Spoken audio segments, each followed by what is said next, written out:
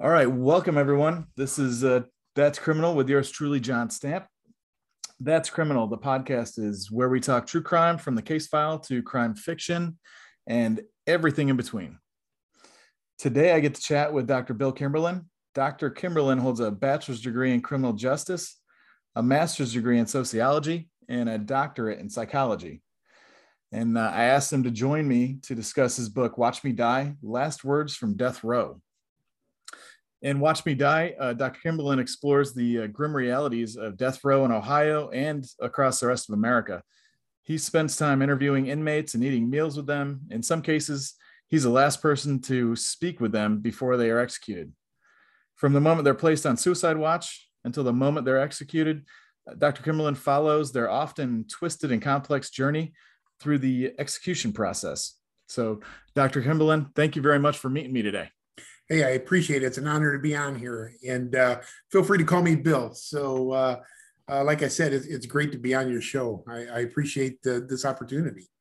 I appreciate it. Yeah, thank you very much. So in Watch Me Die, we were talking a little bit before we started, the window that you open up for the part of, most of our society probably don't want to see too closely behind the curtain and these sorts of things. Sure. And you go into vivid and very honest detail of a lot of it. But to start, I'd like to start at the beginning on the interesting journey you took to get to this point of being the guy a condemned person wants to call on to share moments with. Sure. So I'll be honest with you, it never was supposed to get to this point. So when I was teaching, excuse me, at the college level, most of my classes I was teaching were abnormal psychology, social psychology, anything in the field of psychology, because that's what my doctorate's in. And a lot of times you'd end up discussing the hottest debatable topics of the time. So you're looking at, the legalization of drugs, gun rights, abortion rights, obviously, and then capital punishment. And I've been fortunate enough to grow up with guns all my life, hunting, in Canada and all over. Also traveling to different countries. So I knew enough about the drug laws. My master's was in counseling. So I got to counsel women dealing with the losses with abortions. And I'd been to abortion clinics. But the only thing I really didn't know a whole lot about was death row or the death row process. And I discovered that it was, so non-transparent based on the research I started doing. And I never wanted to be the type of professor that would teach book smarts only. So I decided to, get involved to see if I can get into death row. Had some connections. One of my best friends, who's a common pleas court judge now, Roger Bennett, he gave me the name to the Attorney General's office. I call, they hang up on me. I call back, try to explain a little bit about what I'm trying to do. And the receptionist felt sorry for me, I think, because they had never been asked this question before about, going to death row or witnessing an execution. And the laws are pretty straightforward. But she said, I'll send you the Ohio Revised Code, which spells out the laws, the inmates that are scheduled to die. And if you can find a loophole, have at it. Next thing you know, I reach out to a couple of death row inmates, just a letter stating who I was and that I was just there to learn from them. I had a couple of them reach back out to me. Next thing you know, they're asking me to come visit them. So I did. And then the one guy, Chris Newton, was the first one to ask me if I wanted to watch him die. And I said, yeah, sure. So that's how it started. And the next thing you know, it just mushrooms into this huge, 12, 13, 14-year-old journey that I'm still on, where now everybody, I guess refers to me as the expert on death row, but I didn't set out for it to be that way. Yeah. And you mentioned that, Mr. Newton, the first one you come into, it was interesting reading about him and that he was actually looking forward to the process, I guess, so to speak, in a manner of speaking. Right. But I guess the process in and of itself, you speaking of the conditions of most of these prisons, but the process that you go through, You seem to find, a lot of these people society would write off. You get that you're condemned to be executed. Society's done with you, and all they get is the gory Discovery ID episodes. Right. Correct. You fostered relationships with these people and found their humanity in discussing with them. Can you tell me how you go about building that rapport and is it a long process, or is there sometimes people jump at it, other times you got to work at people? So I would say the biggest skill that you can have in this field would be patience, um, because of the fact that to get to know these individuals, and of course now I have them all over the country, both male and female. Trust is very hard to come by, especially in the penitentiary, and then death row being a prison within a prison. So I had learned just over the years that the least amount of questions I ask them, the more they'll tell me. Um, I was blown off completely off guard when I got to go on to death row, because you had mentioned like the ID specials and things like that, and they show everything so secured and everybody behind glass and shackled. And my producer Caitlin Keating and I were just talking about this because she's going to be accompanying me on death rows over a period of time throughout different states as we're working on some filming things. And when I explained to her that her and I would be going in there, there's no handcuffs, there's no shackles, there's no chains. You don't sit in front of a glass window, and that's all when you go to film it. But when I'm in there with them, it's one-on-one. It's, I laugh with them, joke with them just to put them at ease so they know that they can trust me. And I've never sold out any of them. So I have I don't know, maybe over 2,000 pieces of art just laying around that they've sent me over the years. I've never sold any of that. And you can make a fortune selling it. I don't sell their letters. I try not to even mention their names when I post their art on social media because I don't like to glamorize them or glorify them. But, I deal with some of the most high profile ones all the way down to people you never heard of before. And it's simply because they get my name now from other members on death row, and then they reach out to me. So it's taken a lot of time, a lot of patience, and a lot of trial and error. Because, I've talked to them over the years where, I've asked them the wrong questions or started out too soon. And then they just, drop me. So it's a process. It's a learning process. Yeah, and speaking of, that you push too hard and they just shut down, and it makes me think of the environment these guys live in, and you mentioned several different prison systems in your book, but oftentimes these guys are locked down 23 hours a day, and then you made it. It was a very stark description when you said they get out for one hour of activity, but it's basically an oversized dog kennel that they get to walk around in, and that's their life. So that seclusion must really work on them. Well, and I think when people read the book, so the one thing that I set out to do, and you and I briefly hit on this before you started recording, was the fact that it's not very written in an academic format. It's very easily read. Because I wasn't trying to sway people one way or the other, whether you're for the death penalty or against the death penalty, that's irrelevant to me. I just wanted anybody that was interested in that form of punishment or that topic, before they come to their opinion, I wanted them to have an educated opinion. So everything I've written is firsthand knowledge. It's written as fact because I experienced it all.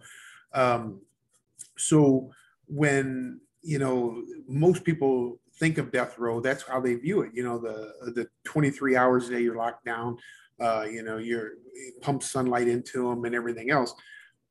But when I got there and I realized that there's so much more freedom on death row, that the guys on death row actually prefer to be on death row than in general population. And they can order stuff or have people order stuff for them, just like people would do a Kroger's click list or something along those lines. They can, They have TVs, they have tablets, they have phone privileges. I mean, every single day I get emails and letters and phone calls there from death rows from all over because they have that much access.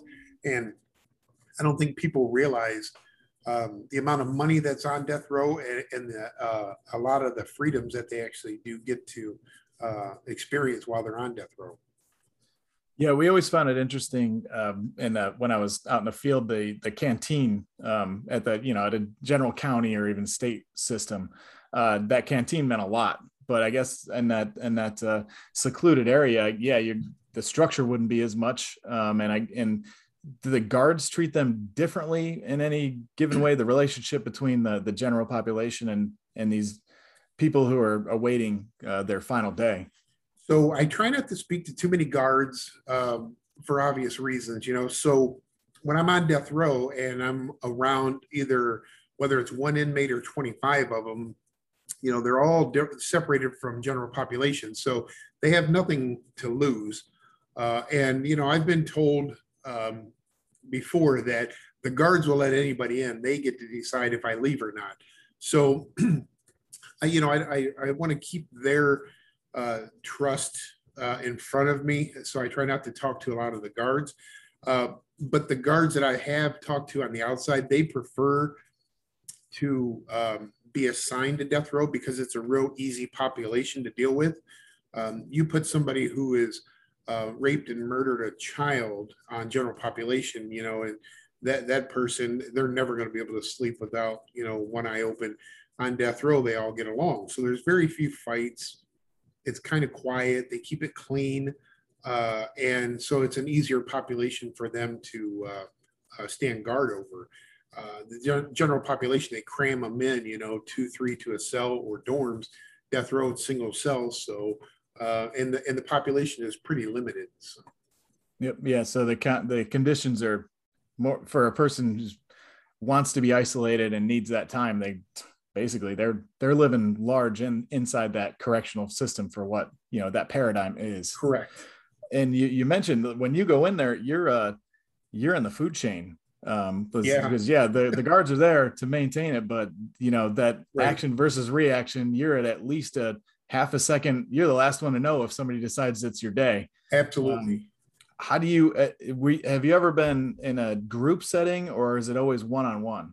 Sure. So when I'm in Florida's death row, there's typically about 25 death row inmates in the same room, each with their own visitors, but you're allowed to freely walk around, visit one another, have pictures taken, get food at the canteen, everything like that. And there's usually only one guard in that setting. So you have 25 death row inmates in one guard. So, I mean, we're in San Quentin, for instance, you're locked in the cage with that inmate. So he's not going anywhere, but neither are you. You can still get your food and everything, but you bring it inside the cage and you're locked in with a padlock. Ohio, it depends, sometimes there'll be 3 or 4 or 5 inmates. Most of the time it's just one at a time that I'm sitting there with, and you can converse. And again, you can get your pictures taken, whatever you want. It's people would find it probably surprising to know what death row is really like, what you don't see on TV anyways.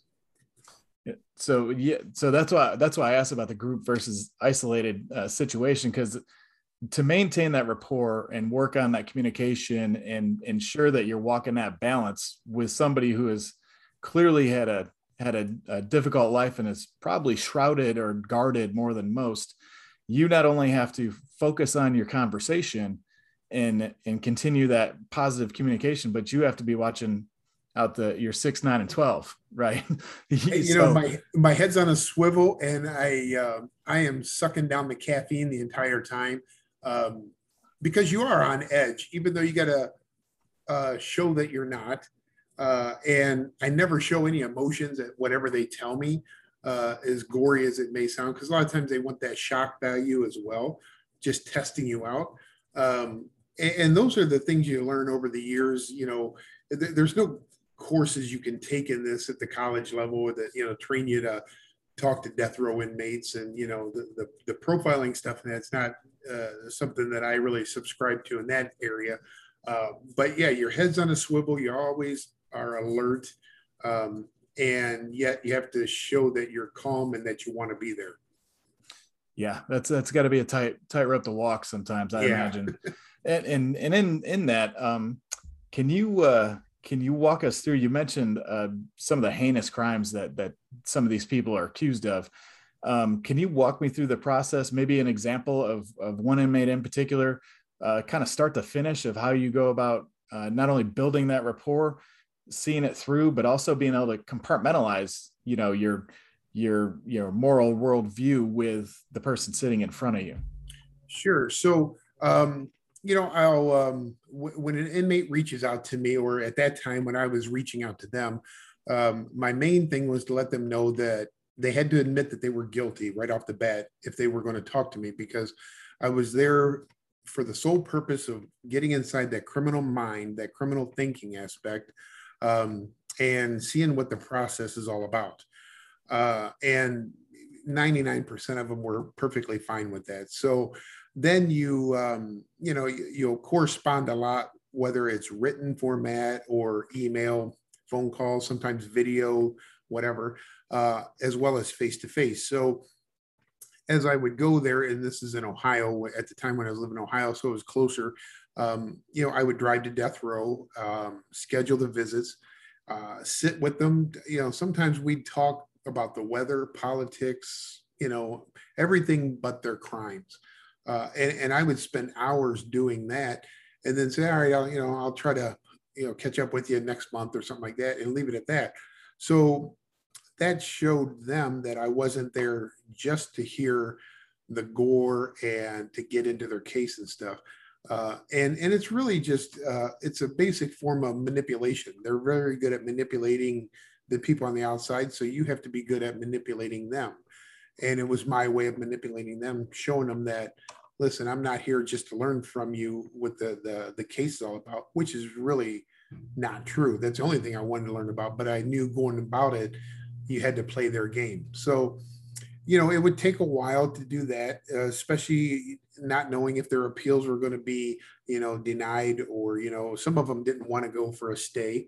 As their date would get closer, they would obviously become a little bit more needy. Sometimes I'd get them a food box or whatever like that, or replace their art supplies because they were sending me stuff. Then, like for Ohio, 30 days out before their execution, they're placed on what's called suicide watch.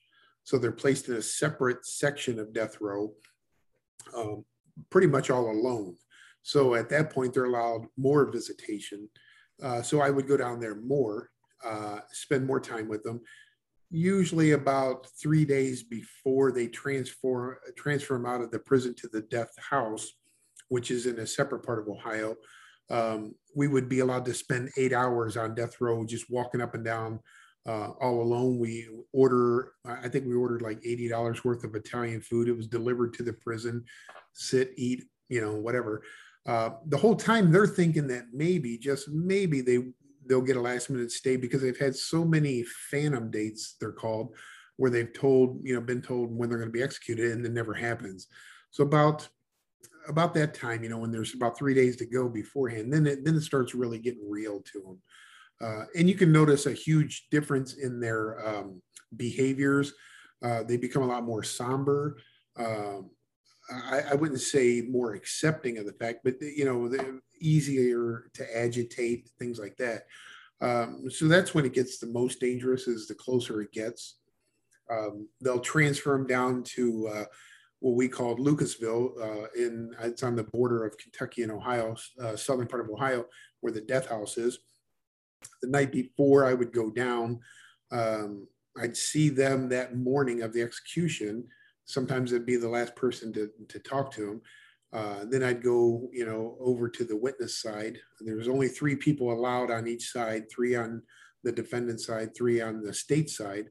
And then you watch the entire lethal injection process take place from start to finish, where they make them walk, to the bed. They strap them down. You get to see them put the IVs in, make the last statement. It's not something that that I don't know too many people that would really want it to witness it. Everybody says they want to, but those are the ones that have never really seen how a human life being taken in front of them.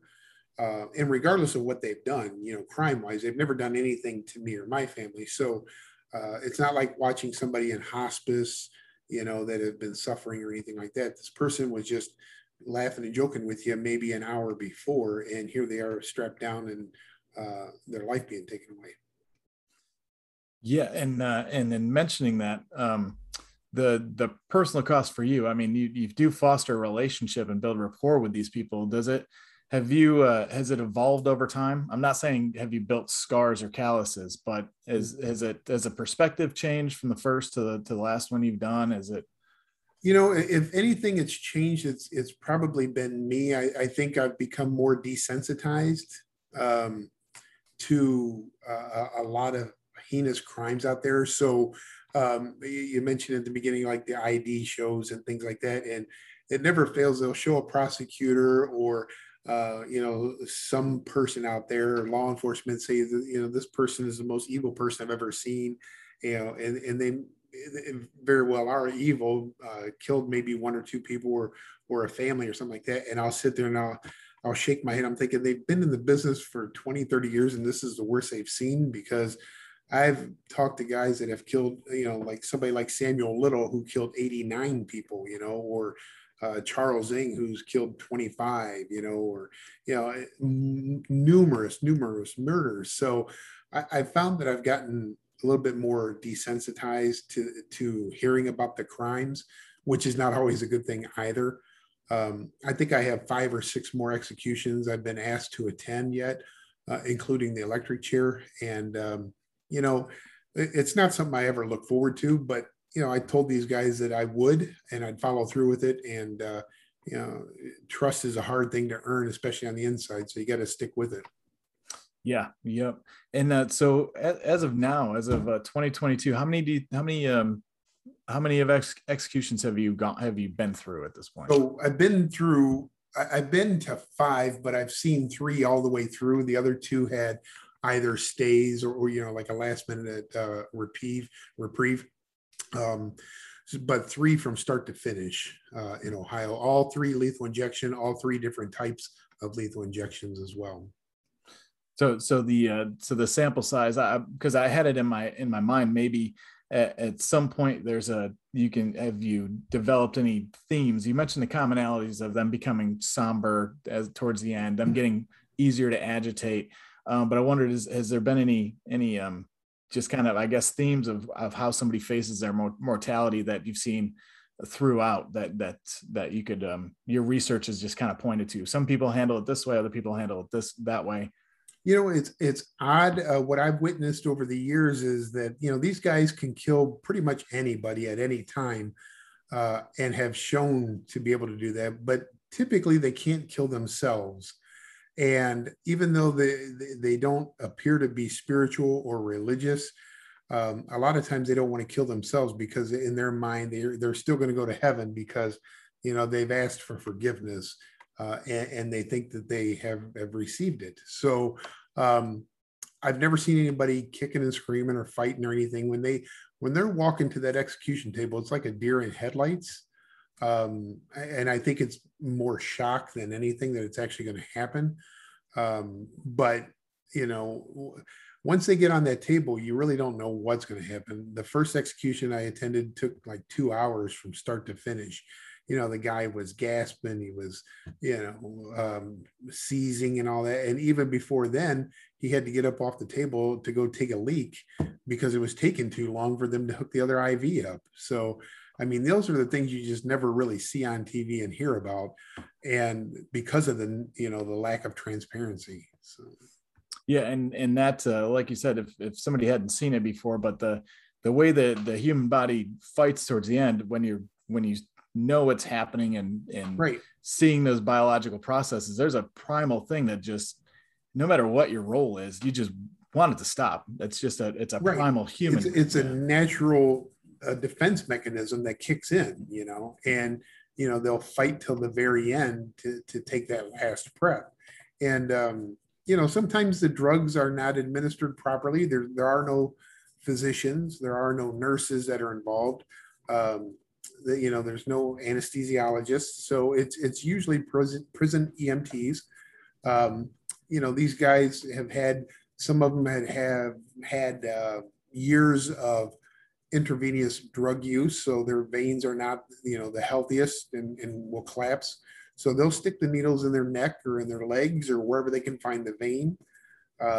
Some drugs might wear off before the others, so the paralyzation agent that is typically administered, that is for the benefit of us, the public witnessing it, may wear off before the potassium chloride, causes a fatal heart attack, and you get to see that happening. So, it's just, it's a pretty bizarre method of punishment in this country when you sit back and think that all the other industrialized nations around the world, not very many, have the death penalty.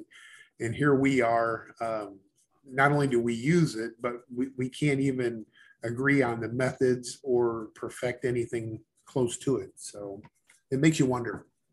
Yeah, and it and I mean, humans are a big herd, and there's always going to be that conflict, human to human conflict, and our society's become accustomed. Every single night there's a shooting or there's some kind of death interaction between Right. that we see. But when you see it's an institutionally sponsored event, it's a government saying, we're executing you. Right. Does that carry an odd weight that just doesn't, I don't know. Yeah, it's. I'll be honest with you. It's hard to process when the fact of the matter is that you're putting somebody, you're watching a legalized murder. This person does not want to die. The state by paper says you have to die, so they strap you down and they kill you in front of witnesses. And I just happen to be, one of the witnesses. It's just, it's a very difficult thing to process, which is why death row, I usually, from where they execute, I usually live, 3 or 4 hours away. And I, take that time to just process it. I don't, the media will try to call all the time because they do give the list of the witnesses out. And I don't, like to be quoted or anything like that because they never get it right. So I don't answer my phone. I just crank the music up and drive all the way home. So with the hopes that it gets it out of my mind by the time I get home. Yeah, the decompression's got you. You don't want to take that home. Yeah.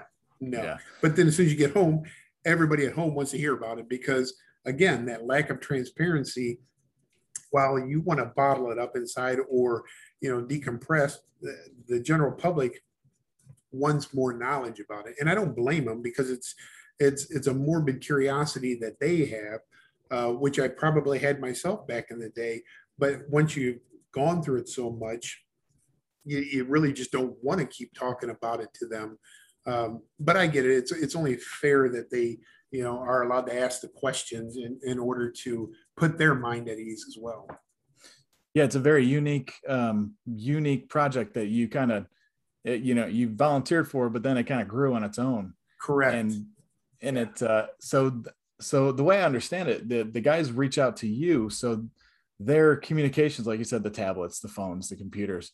So over time, is it a matter of a trust thing or somebody to get your last words out to, that these guys see you as kind of a beacon there to at least get their point across at this point? Sure. So some of them, if not all of them, they have that narcissistic aspect to them, and they don't want to be forgotten. So, they've heard about me through other inmates, sending kites back and forth or whatever. And so they'll reach out to me. And you can tell a lot of them, especially with the artwork or, their stories, and that they want to be, some of them want to be known as the most notorious serial killers and murderers around. So they want me to write about them, or they want me to display their artwork, and they want to talk to me. So, but they also will test you out. They'll ask you questions, very personal questions about, your family or where you live and things like that. And when they ask you those, they already know the answers. So you have to pretty much be open and honest with them because they'll call you out on it if not. It was just a couple weeks ago when Caitlin and the crew were here filming, and I had a box delivered right to my home here on right from death row out in California from the female death row inmate. And instead of sending it right to my PO box, which I always use, they'll find your home address, and it's kind of like a little subliminal message to say, hey, we know where you live. So, and so I opened it up right there while they got to film it, just because it happened to be there.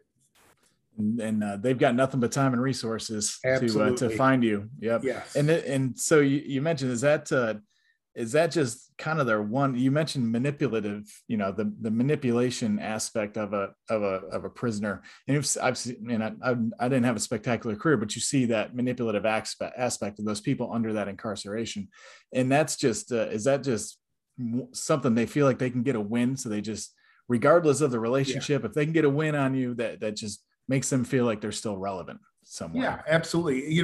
They always want to be in control, and you have to make them or let them feel like they are always in control. Even though they want to tell me their story, they want to make it seem like I need to hear their story. So it's a game of manipulation, and it's a game that's taken me many years to learn. And I failed miserably at it numerous times in the very beginning, but I think I've been seasoned enough now to where I think I have a pretty good grasp on it, and they still keep reaching out to me. So I must be doing something right, or at least I haven't done enough wrong yet. I mean, just looking at the body of work.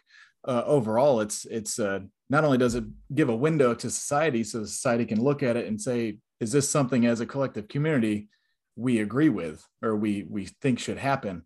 But it continues to build that body of knowledge, getting to know these people. You've mentioned that there were some that would show you in your book you mentioned, some that will show you to more evidence, maybe there's a victim out there that wasn't identified, may assist in trying to find that person. And you mentioned that you had spoken to authorities about it. But then at the same time, sometimes there's no motion whatsoever in it. So that's a hard line to walk. And when you go back empty handed, that just gives them power, or they get that upper hand.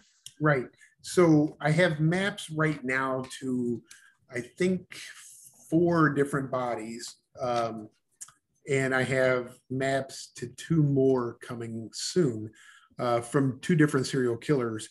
And the bodies are in 2 different states. So the maps for the first 2 bodies were checked out. I did my due diligence. I went to the FBI to, make sure everything was on the up and up.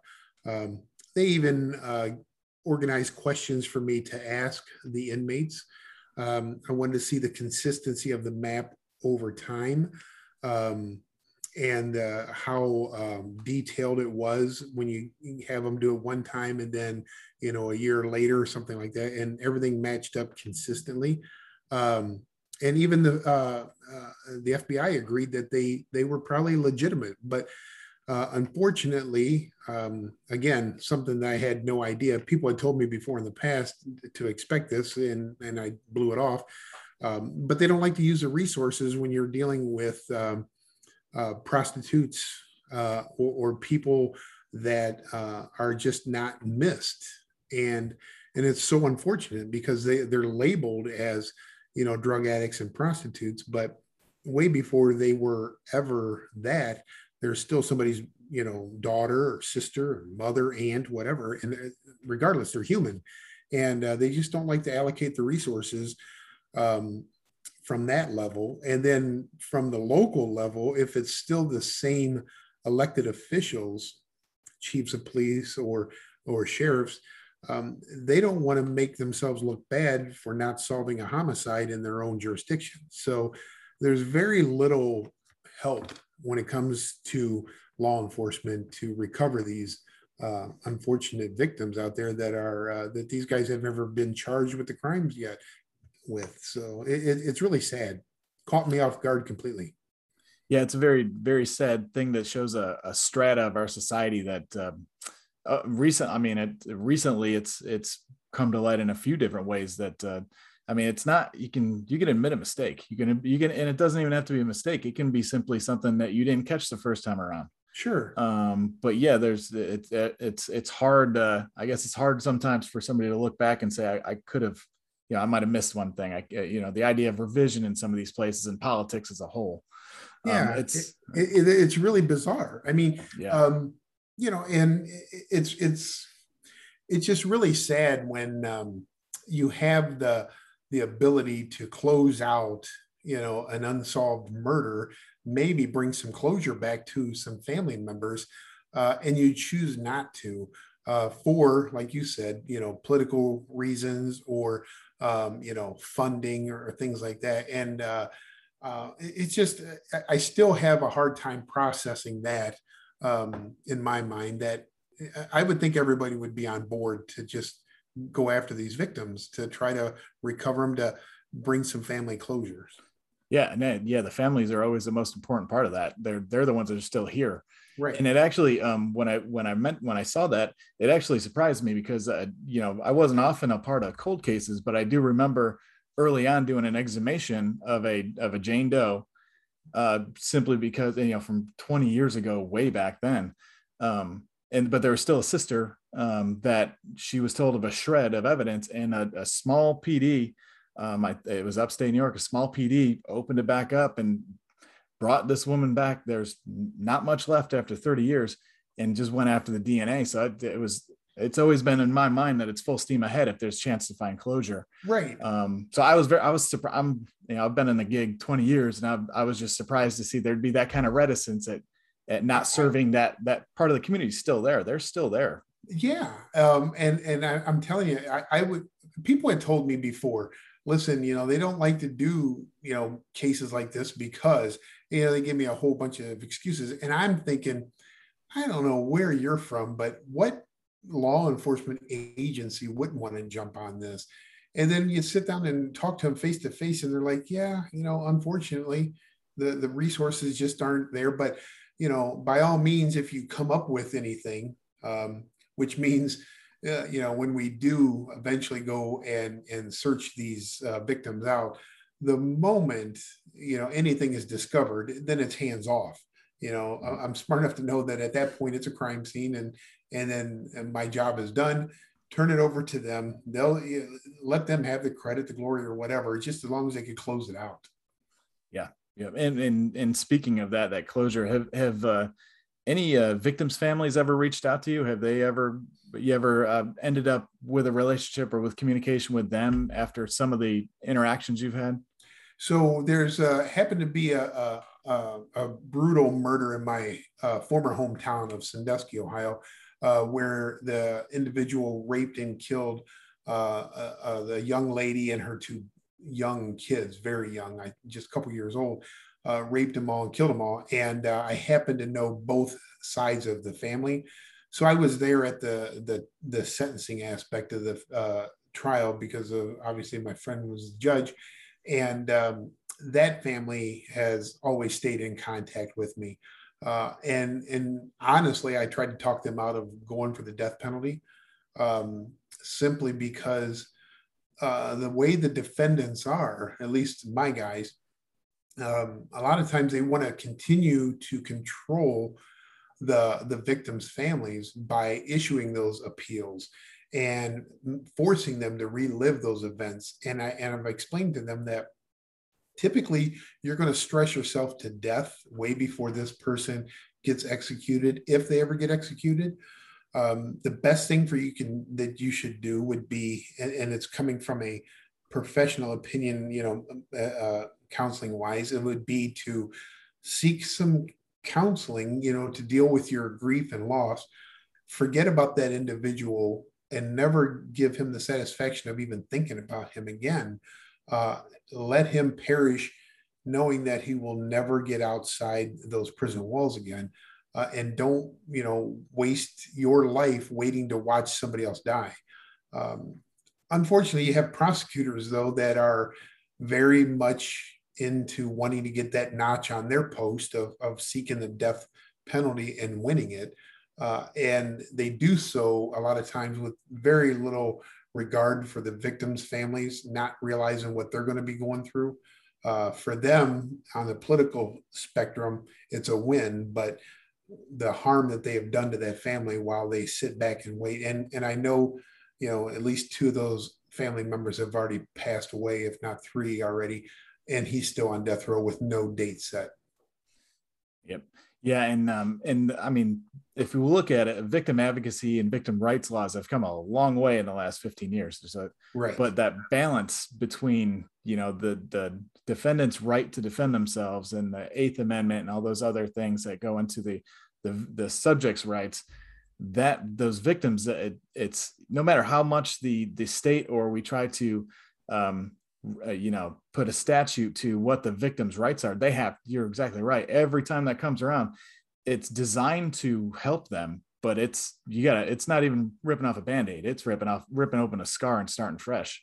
Oh yeah. For these people. And it's brutal, because you'll see on TV all the time when somebody is finally executed 18, 20, 30 years later, the family right away will say, well, now we can, let our closure begin. And you sit there and think, you could have started that process 20 or 30 years ago. Not that it minimizes what this individual has done, but look what he has done to you over this time period that he or she has lived on death row as well. And again, the prosecutors hold that ultimate power. If they don't bring that case forward as a capital offense, then there is no death case. The judge can't say yes or no. The defense attorneys, it's how the prosecutors indict it and bring that death spec to it. And I think they do so a lot of times without consulting the family in the right way, preparing them for what's going to lie ahead for possibly decades to come. Yep. And with the victim advocacy often sponsored by the prosecutor's office or yes. a part of the department working right out of the office. Yep. They're in the forward leaning. This is the team. This is the game plan. This is what we do. And yeah, that costs that family. I mean, like you said, 18, 20 years down the road, you get closure. But what about that 18 to 20 years? That's the only thing that guy had to take from you, and he took it.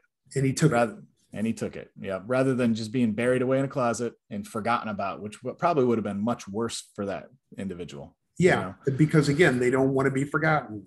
Mm-hmm. And, and if that person would have been placed on general population, chances are he'd probably been dead by now anyways, because of the fact that when he raped the young lady, he also raped the little children before he killed them. And they're not accepted on general population, whereas on death row they are. Yep. Yeah. They've given that freedom and seclusion. Yeah. Now, has there ever been anybody you walk into the room with, or actually in all the interactions you've had, are there people sometimes you walk into the room to and there's not, you can kind of see through them a little bit? Is there a bravado or something? And then have you ever walked into the room and said, I'm sitting right next to a predator, or have you ever seen a dichotomy in that? All of my guys pretty much admit that they're guilty right off the bat. So I already know going in with that mindset that this individual killed, X amount of people at least. So, 3, 5, 20, 40, whatever, So my mindset is already there. And the reason I do it that way is because of the fact that if they think they're innocent, then they need an attorney. They don't need to talk to me first and foremost. And second of all, if they think they're innocent, then they're not going to tell me what I know is really true. So, and again, probably 95% of my people, they'll admit right off the bat that they're guilty. So their attorneys hate that, especially when it appeals. They don't like them to put that in writing or anything. I would say that the only one I talk to on a consistent basis who's states that he's not guilty would be Scott Peterson out in California, who he's seeking a retrial right now anyways, and they took the death spec off. But he's for the most part, maintained his innocence. There's been some communication between the two of us that would lead me to think otherwise. But normally, if it was a different person, they said, I'm completely innocent of everything, then I wouldn't have wasted my time with him. But he reached out to me through other inmates from San Quentin. So he sends me his paintings and, we talk and things like that. So, but he's probably the only one that I've dealt with over the years that says he's innocent. Still fighting it. Still fighting it. Yeah, I would. Yeah. So yeah, I guess overall, with all the experience you've had being behind a curtain that, like you said, most of us don't want to see, and those of us that do probably don't understand. The whole point of our penal system is to be of consequence, to try and change a person's behavior. I know there's multiple theories of why capital punishment exists. Mm-hmm. In my mind, it's always been that punitive action. Sure. You commit this, and in the agreement between society, if this person shows they cannot function here or commit a heinous enough crime, you're taken out of society. Right.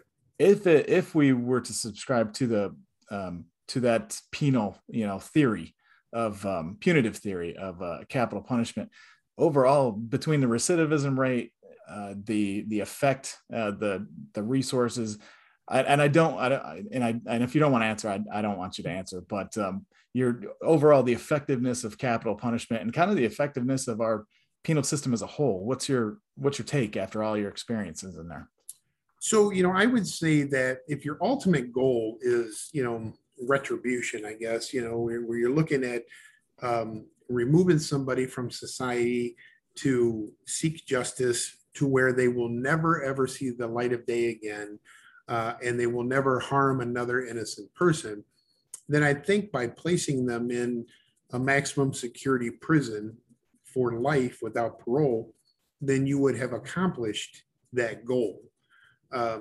For our legal system, our penal system, we have 50 states where we're down to like 30, maybe less, that have the actual death penalty, other than the federal government, which supersedes, and they can have it in all 50.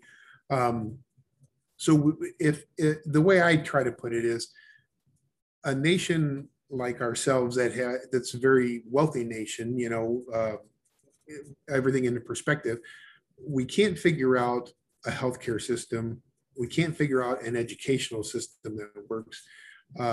And we certainly can't figure out a criminal justice system, because we imprison more than anybody else in free society. I just don't know what makes the government think that they can figure out how to put somebody to death. You have different methods that nobody agrees upon. South Carolina just went to the firing squad. Ohio's trying to go to the firing squad.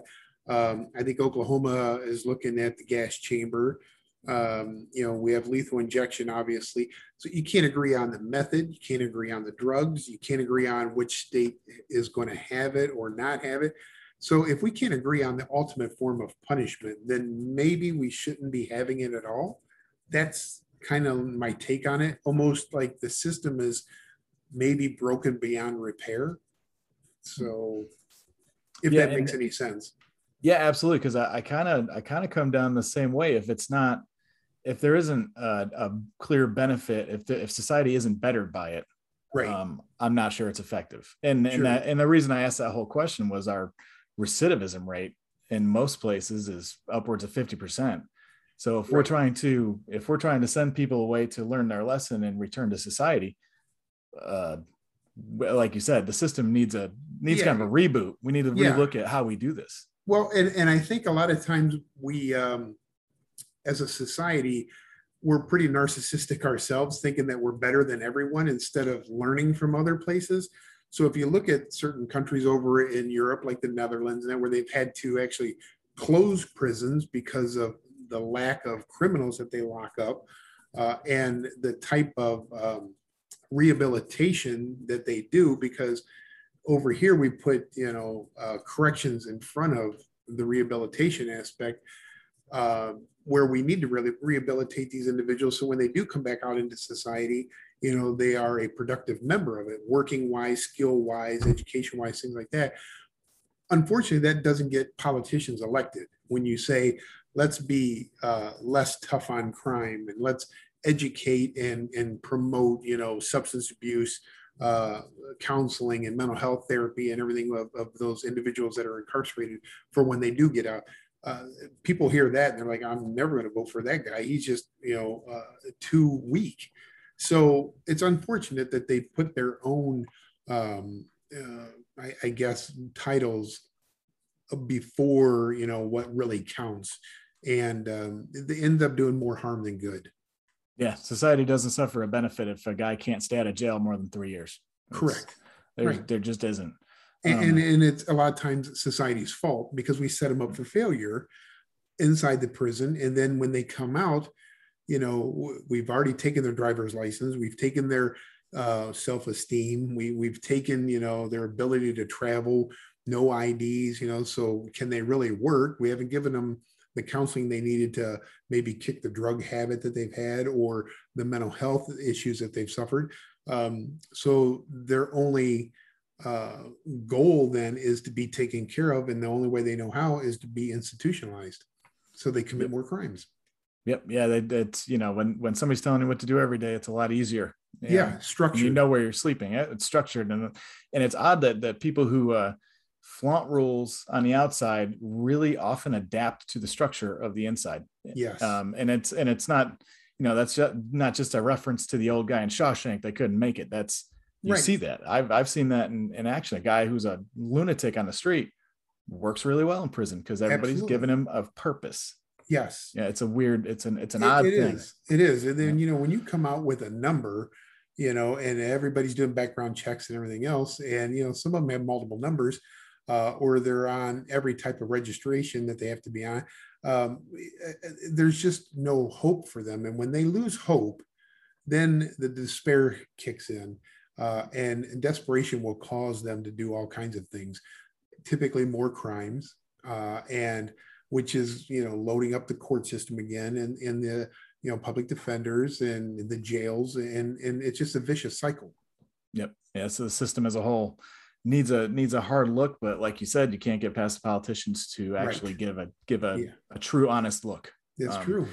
And I know that we've been going a while, and I appreciate your time, but I did have one more question. Sure. Since we're talking about the penal system, the for-profit penal system, yes. I honestly don't understand how we have that. And I'm only making a judgment on the outside because I don't think we should ever I don't think anybody should profit on warehousing people. Right. So I wondered if you had any experience with that in your travels within this world. Yes. So when Ohio was moving death rows around, we placed them one time for quite some time in a for-profit maximum security in Youngstown.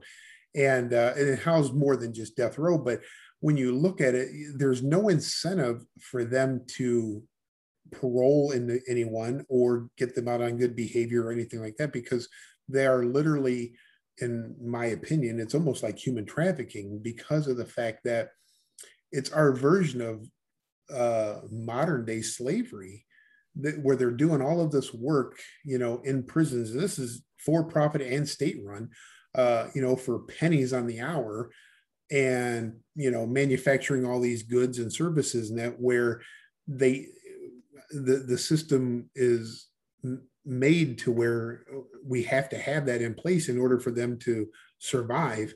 And the for-profit penal system, I don't even know how that's even legal. I question that every time I saw it. Yeah, I've tried to understand it, but in a very basic sense, I can't get over the fact that more people equals more profit, and that should be the last goal that we have in a criminal justice system. Yeah, right. You're absolutely right. And it's like, when the agencies didn't want to spend the resources looking for bodies, you have another, institution that wants to keep bodies in there for profit, and it's mind-boggling in this day and age. Yeah, it's a hard one to fathom, but since I had you, I wanted to ask the question because you got more experience than most people.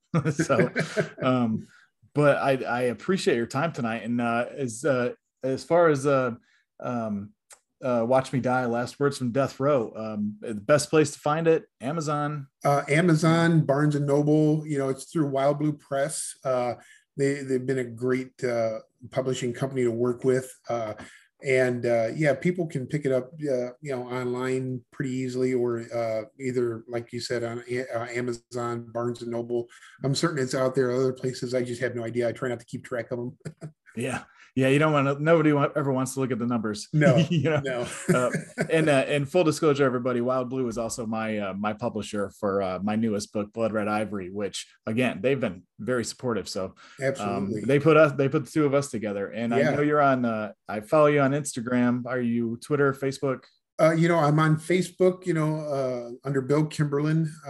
And, I'll get people instant message me on either Instagram or Facebook a lot, because when I post the artwork, it's just like a tip of the iceberg. So like, I think today I posted like maybe 16 or 17 different death row masks that came all at one time from a guy. But I never put the names out there. So sometimes people will message me, ask me who it's from, and I'll tell them, or a little bit more about what the art is about and who it's from. Twitter, my son handles that, and I don't even know what my Twitter handle is, so I'm not up to date on that. So, well, I really appreciate your time, and I would highly suggest Watch Me Die. Like we said in the beginning, extremely easy to read, and it doesn't make judgments on anything. It just opens up that world so that those of us who have never been a part of it, you can see exactly what goes into it and how exactly these people respond to that condemnation, so to speak. Right. So thank you very much, sir. And I appreciate it. And I hope you have a lot of luck with the show. And I'd love for you to come back and tell me about it. Absolutely. I'd be honored to. And, hopefully we'll be working together again soon in the future because of the publishers. So good luck with yours as well. And if there's anything I can ever do, let me know. But again, it was an honor just to be on your show. So thank you. Well, thank you very much, sir. And just before I cut off everybody, I got to remind you, the audiobook, Blood Red Ivory, came out last week. Thank you, all of you, for all the comments and really good feedback that I've been getting so far. And I can't wait to talk to you again next week.